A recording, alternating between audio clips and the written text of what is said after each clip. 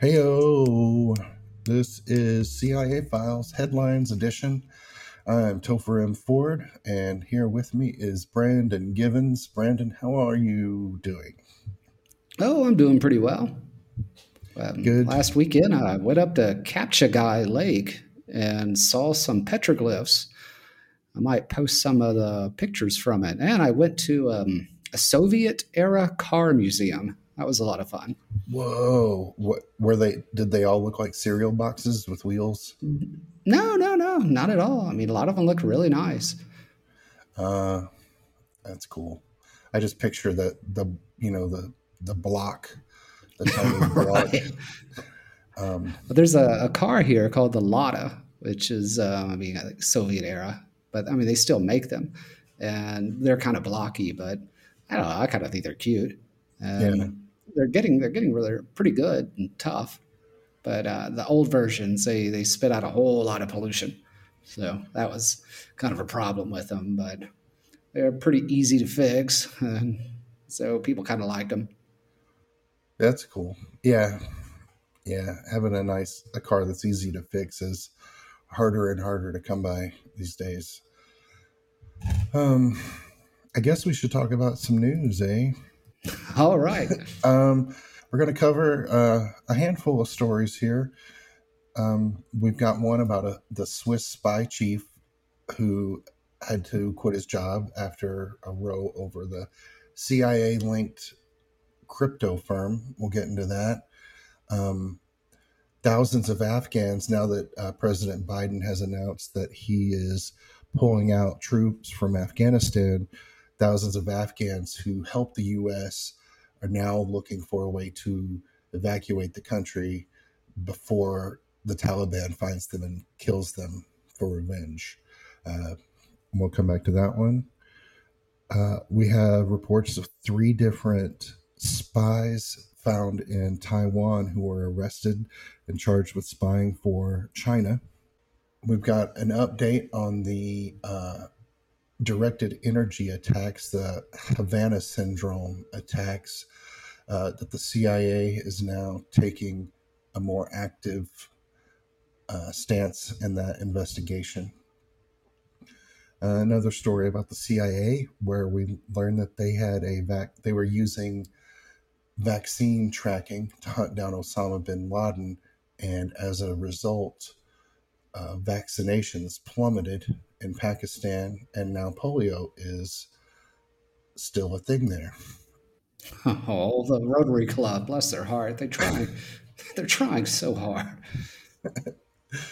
And U.S. Navy seizes weapons in Arabian Sea, most likely headed for Yemen. But first, of course, we're going to talk about the big story, which is happening in Israel right now. This is definitely a big story everybody is following right now.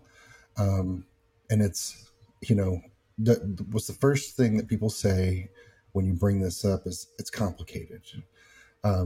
Brandon, you're our history guy. Can you give us like a little background information on, the history of this conflict? Yeah. I'll try to give some background and also clear up some misconceptions. Now, unfortunately, I know giving the background, it's going to be unfair. I'll try my best to be as fair as possible, but it's like impossible to not leave something out and Right. give, the whole tit for tat. But I'll try to hit the major points with the idea of getting to what sparked these protests recently. Going back to Roman Palestine, because a lot of people are familiar with Israel during the Bible, or that sort of during that time. The Palestinians there, they were Semitic pagans. They lived throughout that region, especially Gaza. Like what's now Gaza was never part of Israel, or if it was very temporarily controlled. There were the Samaritans there. They used to make up a huge portion of the population. And they were descended from the Jewish people that were not taken off to Babylon. And then when, the Israelis returned, there was, hey, you're our cousins, but their religion has kind of changed a little bit. And there were Greeks and Romans there, and of course, the Jewish people. Once Rome accepted Christianity, that area became a majority Christian.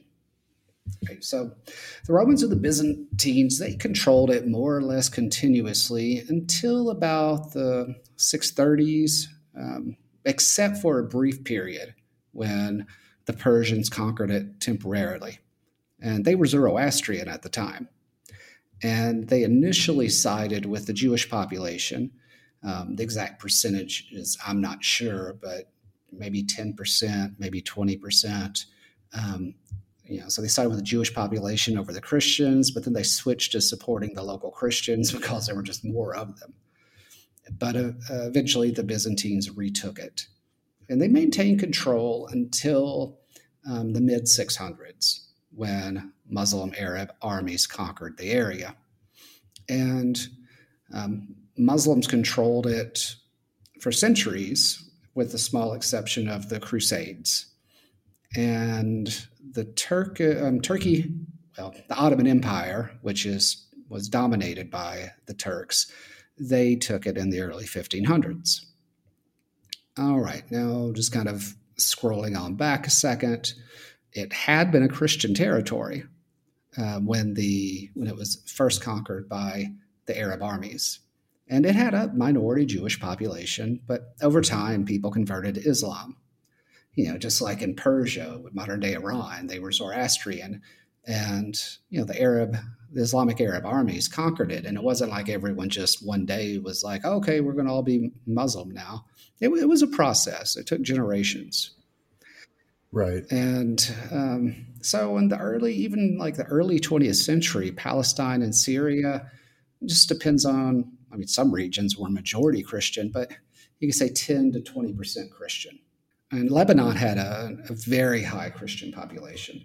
It was known for pretty much being a Christian area. One of the general statements is that, the Palestinians don't really exist, that they're people from Jordan or Syria that came in, and that's simply not true. The people that are Palestinian Muslims, their great-great-grandparents have lived there for centuries. The DNA evidence is there. The only possible grain of truth to that is when Palestine was controlled by the Ottoman Empire, people from all over the Ottoman Empire moved there because, the economy's growing or for whatever reason. But saying that they're not really Palestinians would be like saying the English aren't really English because Indians moved there. And other people and people from Hong Kong moved to England. Therefore, the English aren't English anymore. During the Ottoman Empire, Jewish people were returning to Israel. Some of it was simply fleeing persecution in Europe, such as the Inquisition, and they didn't all necessarily go to Israel, but there were definitely efforts to go back to Israel and reestablish a Jewish state. And this really took off in the late 1800s.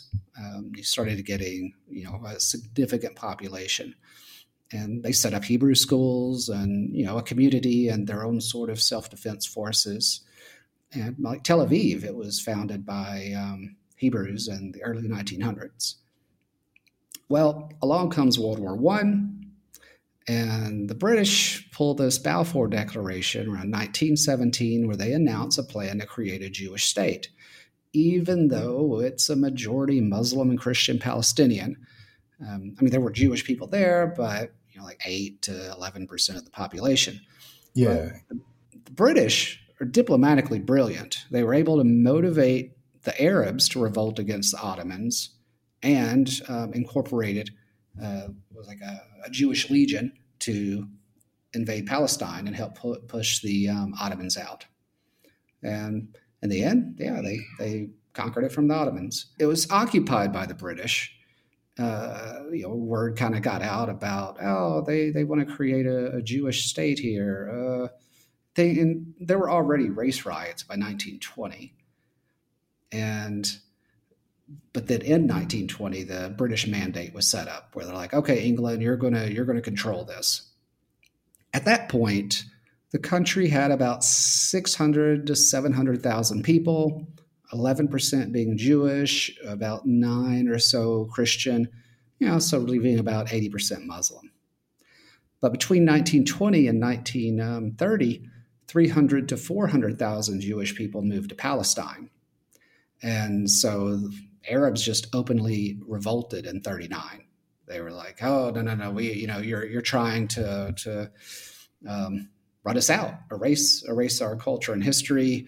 And and wasn't there calls from the Palestinians who lived there previously that they were concerned that what the British were really trying to do was set up like another colony there, like they were trying to move their empire into the Middle East with the Jewish population as a proxy? Well, I'm sure that was the perception, and I don't know if that perception would have been incorrect. And the British, they were trying to maintain direct control, but they quickly figured out how difficult it was. Their answer to the Arab revolt was to begin to restrict Jewish migration to Palestine. They were like, okay, we get it. You don't want to be outnumbered. And so, okay. Then World War II happens. And this is really unfortunate because that's, Palestine in many ways would be a logical place for Jewish people to flee to. But now the British were saying, no, we don't really want to let you go there because it's going to aggravate the Arabs. Right. And a lot of other countries were closing their borders to refugees. And so it's very unfortunate, that situation. I mean, it was a crime against humanity.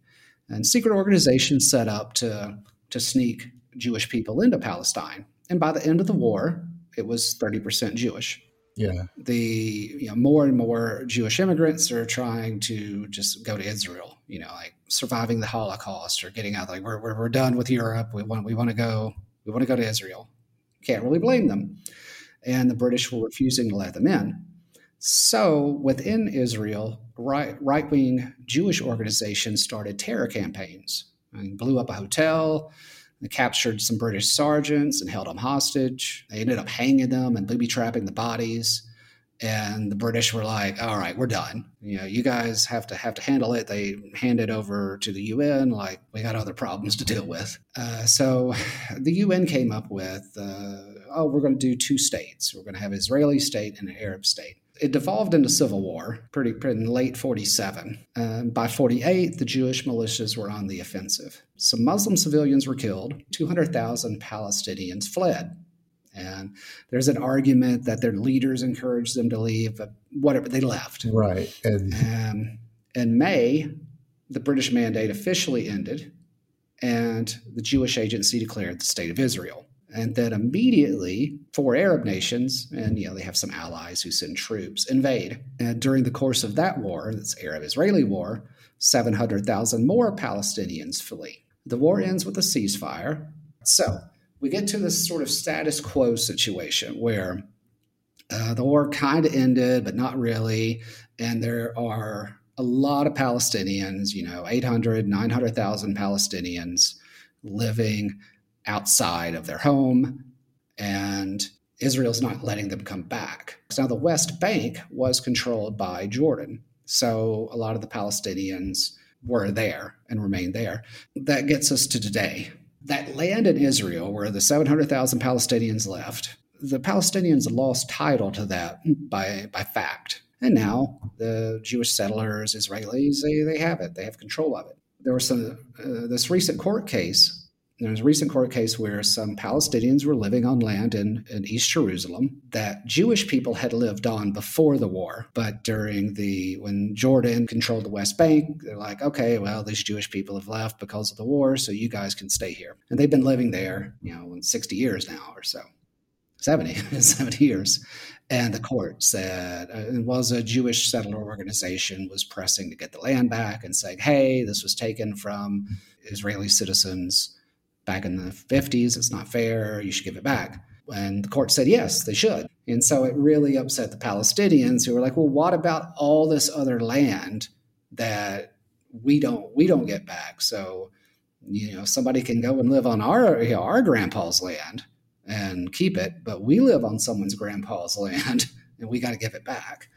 And so It led to some riots. And after the riots, of course, Hamas has to start sending missiles because that's what Hamas does. And then that sucks all the air out of any conversation about it. So you can't really get down to the brass tacks of what was, what sort of injustice is going on or how to deal with it. Instead, it just devolves into senseless violence. And it's, very unfortunate. Yeah. And so, okay, so one question, like the Palestinians who live in Gaza, do they have anywhere else to go? Do they even have the option of leaving? Well, Or yeah, because I've heard people refer to Gaza as an open air prison. right. Like, I wasn't exactly sure what to make of that. It's a gap in my knowledge. Well, usually going somewhere, you need a travel document. The Palestinian Authority has a travel document that they can issue. And I think Israel has a type of travel document, but it's very difficult. Not many nations accept it. And this is a big issue for Palestinians outside of the West Bank, too.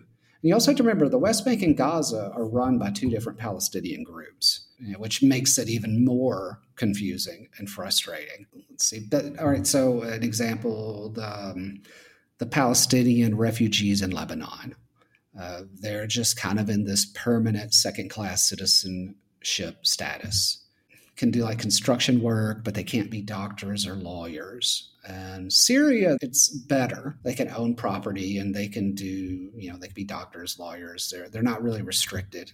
Jordan did offer many of the Palestinian citizenship. And that becomes a tricky issue itself because it's seen by the Palestinians and other Arabs as a form of genocide, which I think genocide might be a strong word, but maybe like a culturicide. Right, to eradicate any Palestinian presence in Israel and in the surrounding Yeah, area. so if they all take on a different passport, then they cease to exist. I mean, me personally, I think that's kind of what I would do, but that's also unfair of me to say. And there's the cultural and there's history, like this element and of, well, that's my grandpa's. yeah, I was going to say there's like an element of pride there where they're saying, are we going to just let the Israelis have everything they want without any pushback? Can we talk about Hamas a little bit? Because I don't know a lot about Hamas. From what I've been reading lately, there seem to be two branches of it. There's the military branch who has been lobbing homemade rockets at Israel. And then they have another branch that's civil service. Well, yeah, that's kind of like Hezbollah too, where they get the donated money from around the world, wherever it all comes from, and they have a civil branch which basically parallels the government. It's like, oh, you're sick. Well, let's try to get you some medicine and such. But it's a clientelism, or maybe even corporatism, like a way of maintaining control over the population. Is the people that are in the good graces of the party. It's kind of like old school communist party, like, oh, as long as you're doing well with the party, then you're first in line to the hospital, or when we have this contract we need filled, well, we're going to go to you. And in the U.S., Tammany Hall back in the late 1800s, if you're poor and starving, and it's like, okay, well, we need you to vote and support us in exchange. We're going to make sure you get a job somewhere, and so. The civic wing works a lot like that. Even like the people in Palestine, or well, Gaza specifically, report like they don't necessarily like Hamas, but they might not have any other options. And right. And this is something that keeps popping into my head too. What does Hamas hope to gain? Because the rocket attacks seem to be largely ineffective.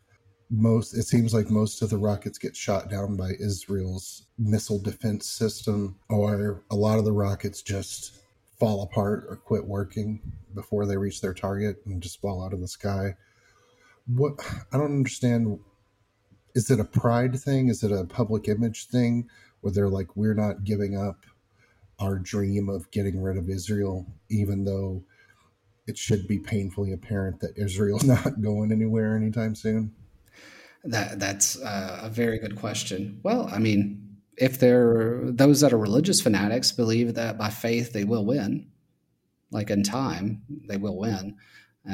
They're not necessarily thinking very strategically. It isn't necessarily, maybe launching the missiles isn't about actually killing Israelis so much as what Israel's going to do in retaliation, and then just how miserable the people become. I mean, if the people stay miserable, they're actually kind of more dependent on Hamas. Because well, it's Yes. Maslow's hierarchy of needs. You got like safety and security concerns, and after your safety and security concerns are met, then you can start thinking about education and figuring out your way out of a problem. If the people in the Gaza Strip can just constantly stay afraid and fearful For their and lives. unsafe, yeah, for their lives, then Hamas can easily control them. What seems to be happening with some of the younger people is they don't necessarily like Hamas or launching the missiles, but they're just so frustrated.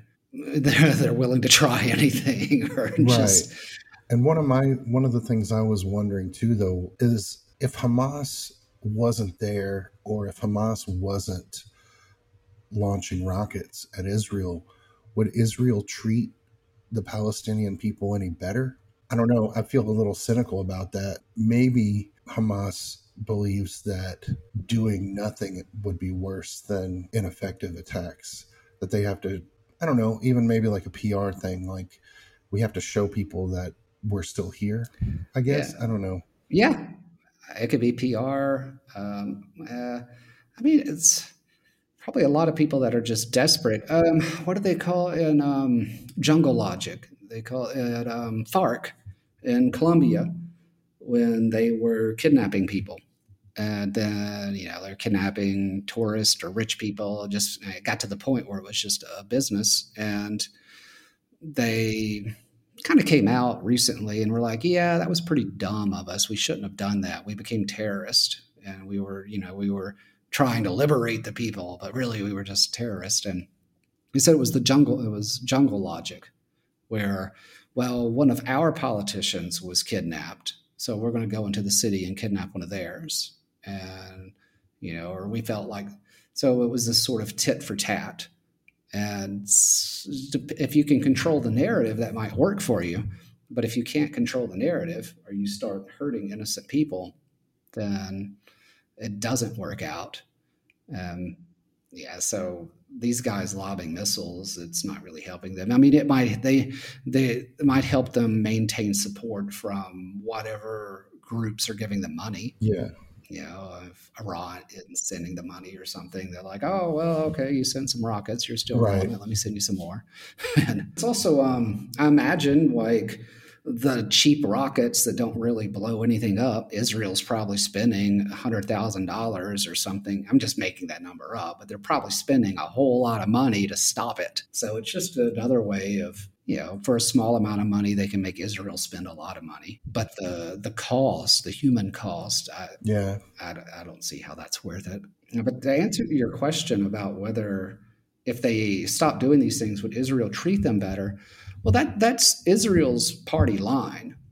I mean, that's kind of their whole thing with all the negotiations is to say, like, well, when you guys stop the terrorist attacks and stop, another big one is stop paying like the mothers of martyrs, then we can talk.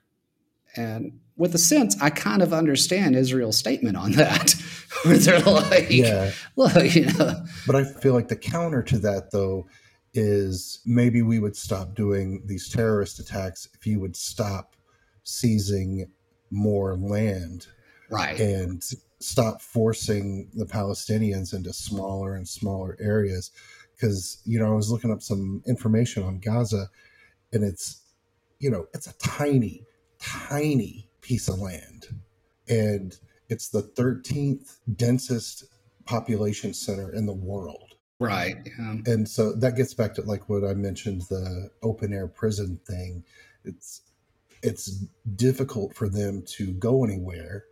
And then, Israelis keep coming in and taking land and leaving Palestinians with less and less land. Well, the land's mostly being taken in the West Bank. I don't think they've taken much of Gaza in many, many years. Right. But in general, if there are Palestinians living in the other places where Israel is taking their land, won't those people most likely end up in Gaza or in one of the other little places that have been designated as? Though in West Bank, the smaller designated areas, they're basically being moved out of areas. They have like A zones, B zones, and C zones, and it's like, oh, well, you got to move from this area to this area. So it's where they've been described as an apartheid state for that reason, and in part for that reason. There's actually, much more to it. Right.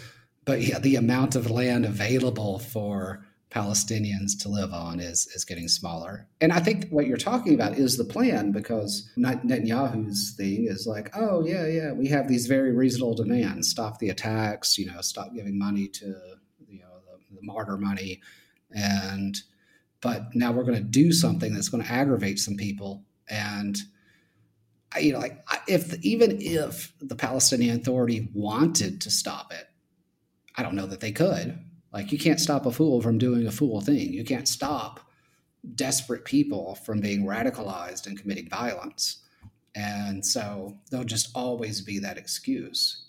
And well, the Biden administration about the court case, they made a fair enough statement. They're like something to the effect of Israel's actions are not conducive to calming the situation. And that's the thing that seems to be absent is, Israel doesn't really do a whole lot to calm the situation. But they don't have to, right, do they? But, I was going to say, why would they? Yeah, because the rocket attacks are ineffective, so they're not risking much as far as loss of life and infrastructure damage. But it gives them a great excuse to go. People are going to leave if you bomb all of the buildings in an area. People are going to leave. And then they can come in and fix it up and occupy it. I think the long-term plan is to eventually. The two-state solution is dead.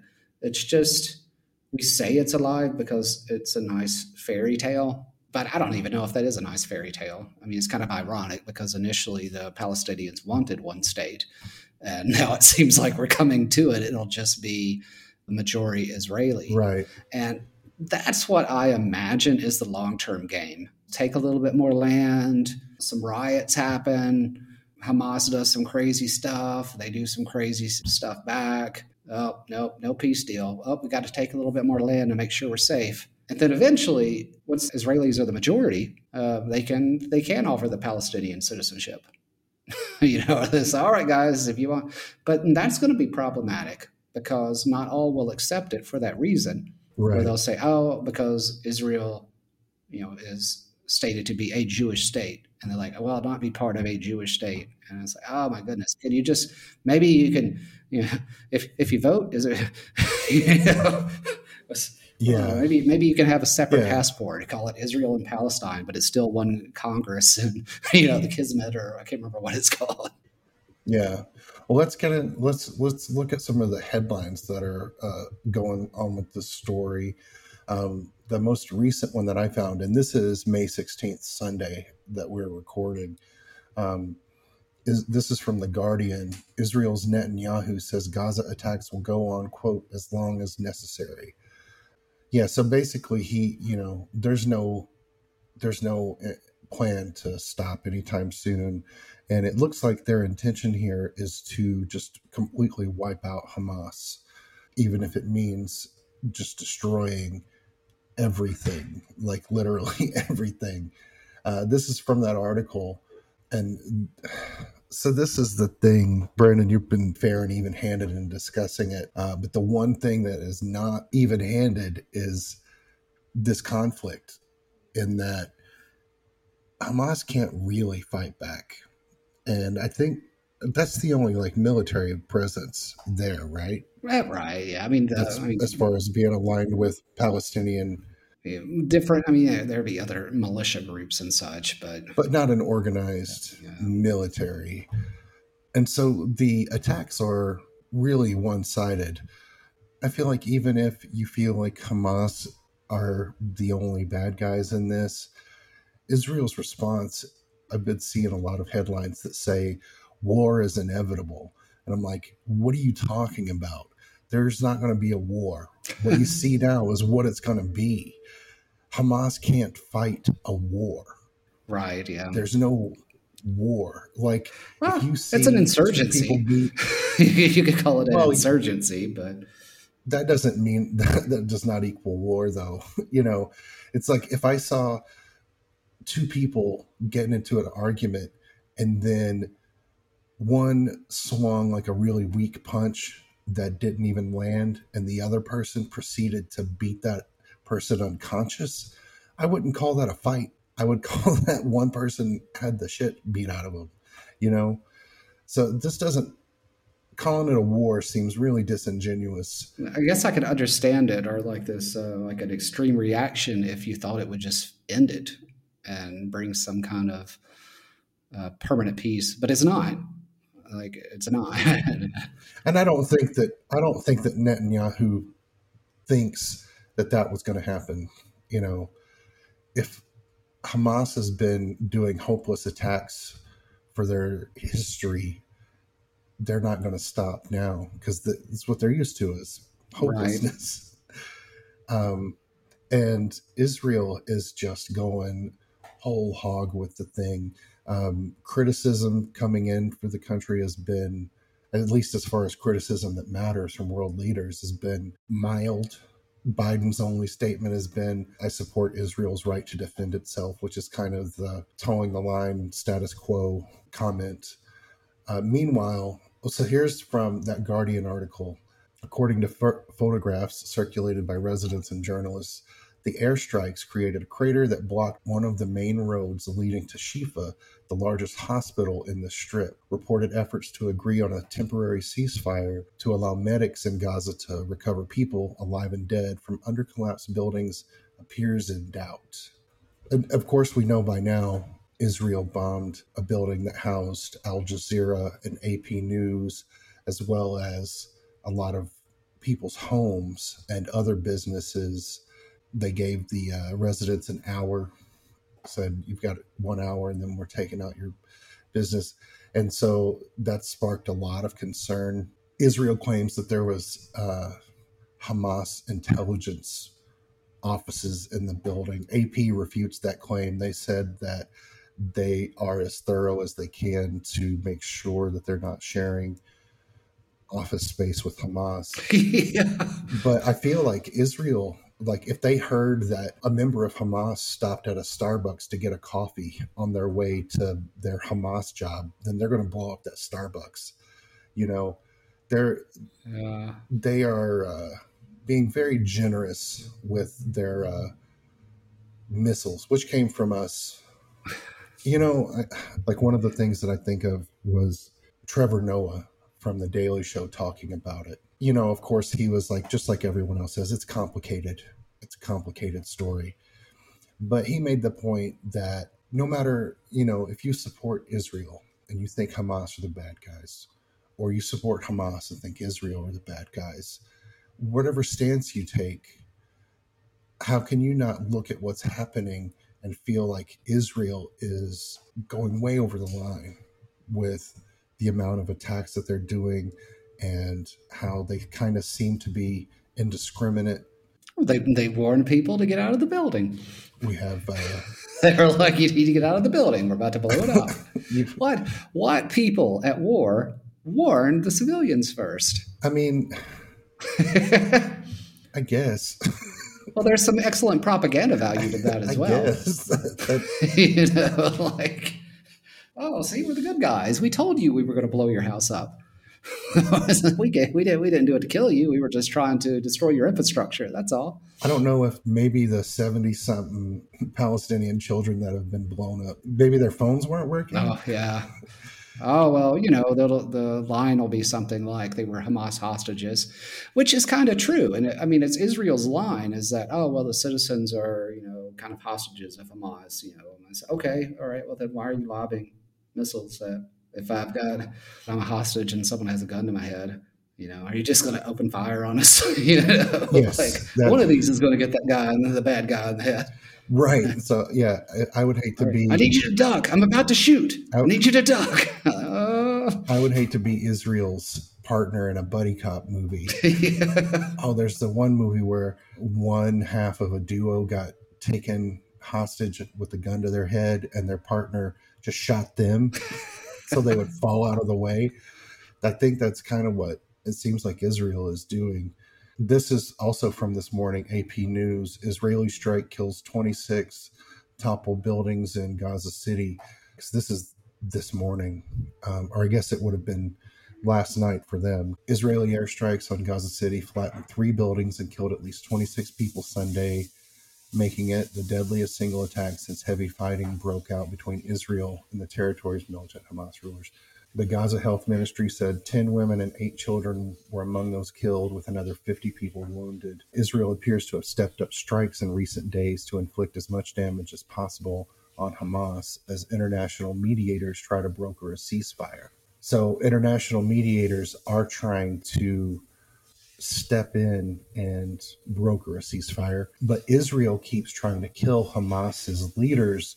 So, that's going slowly. Right. Yeah. They're like, hey, you guys want to do a ceasefire? And Israel's like, yeah, why don't you come on over here and we'll discuss Oh, that. what was it the U.S. did with Osceola? It was like, oh, let's negotiate an end to the Seminole War. We're tired of this insurrection. Why don't you come on over and we'll talk about a peace treaty? Yeah, come stand on this X on the ground. And so, well, you are now under arrest. Yeah. Oh, So that's the thing is I have a hard time sympathizing with Israel over this.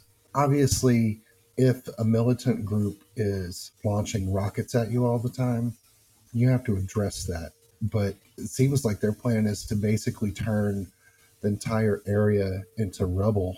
And then if we get everybody, then we'll definitely get all the Hamas people. yeah. And it doesn't seem like it's going to lead to Hamas leading.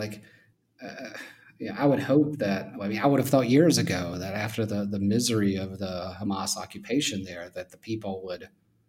But yeah, I mean, it's hard if you're just constantly afraid and nervous, and you can't even think about, well, what other options can we have democratically, or how can we solve these problems. If all you're thinking about is survival, then yeah, you can't really Yeah, figure those things out. that's Israel. It's a bummer. Let's move on to some other headlines. Um, the next thing we have up, Swiss spy chief exits after reports of row over CIA linked firm. Now, this is a new development in a story from last year. This is from the story of March 1st, 2020 from Reuters. Switzerland files criminal complaint over crypto spying scandal. Back in 2020, the Swiss government, they were upset to discover that there was a Swiss-based cryptography company that offered encryption and internet security services. And this company served a lot of big country governments, federal governments for countries all over the world. And then it turned out that the company, which was called Crypto, was owned by the CIA and a German intelligence group. And they were reading everything. They did the exact opposite. I'm sure they encrypted the data after they read it. And Switzerland, of course, very upset about it. So this was May 12th. Jean-Philippe Gaudin, elevated in 2018 to head Switzerland's NDB intelligence service under then Defense Minister Guy Parmelin, is leaving his post because apparently he and Switzerland's defense minister had a falling out over the scandal. The defense minister felt like Gaudin had this information and kept it from them for a while. And so now he is out. That's just the CIA getting up to their shenanigans. Well, it's pretty clever. I have to give them that. That's pretty clever. Set up a encryption company in a neutral country that's selling the software to Iran or whoever else. It's downright brilliant. Yeah, yeah, they're pretty clever. So yeah, that's interesting. And we'll keep up with the story if there are any other developments. I would be curious to know if there's been any other behind the scenes drama about this with other countries who were the victims of this, who were using the services. It could be that we'll never get to know, but I'm curious about it. And the next headline we have, this is from NBC News. We will kill you. Thousands of Afghans who helped U.S. want to evacuate before the Taliban finds them. President Biden said that he was withdrawing troops from Afghanistan. He's going to be the one to end the endless war there, supposedly. And as he's pulling out, a lot of veterans groups and refugee organizations are saying that the Biden administration is not doing anything to help all of the Afghans who worked with Americans as like translators, providing any kind of services to. This has been an ongoing problem for the entirety of this war. We've had a huge problem. It's a bureaucratic nightmare. It's things like, having a photocopy of both sides of their employee badge and like, oh, I didn't get an employee badge or something. And leaving or pulling out of Afghanistan is a continuation of the Trump policy. So it's one that's Biden is continuing. But the Taliban has already violated the protocols. So, I mean, we have every reason to stay should we decide. I think we need to put helping our friends into hyperdrive because our reputation internationally suffered greatly, and we turned our back on the Kurds. Yeah, It's understandable that policies change. Like anybody, any rebel or any guerrilla fighter or would be nationalist agent or has to know, well, things can change. The United States may say, well, this situation is no longer tenable for us. So it's completely understandable that the U.S. would say to the Kurds, hey, we can't stay here anymore, but what can we do for you? Can we get you visas, and that's kind of the situation I see with the Afghans here. We gotta step it up. Yeah. Because whatever you think about the war, these guys were our allies and they deserve our help, and we're going to need allies in the future.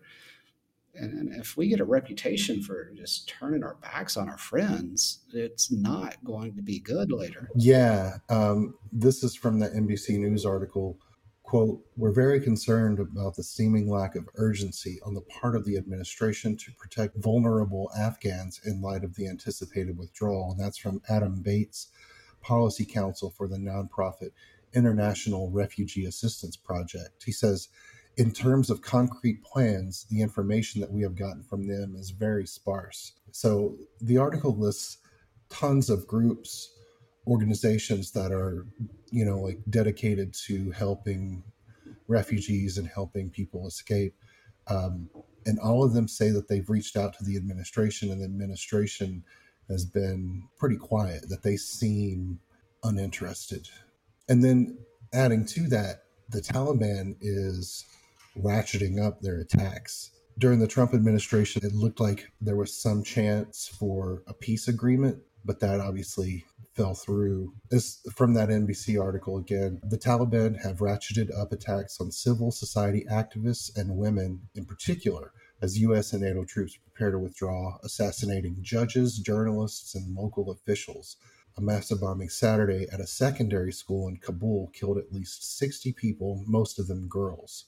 The Afghan government blamed the Taliban. Insurgents denied responsibility. So it's really tricky. I want to say that we should leave also, but at the same time, the Taliban is going to, I'm assuming, probably move in and start to take over more of the country. Yeah, I imagine it'll be, I don't know if it'll fall as fast as South Vietnam after we pull out completely, but my prediction is that Afghanistan, if we really do like completely leave within 2 or 3 years.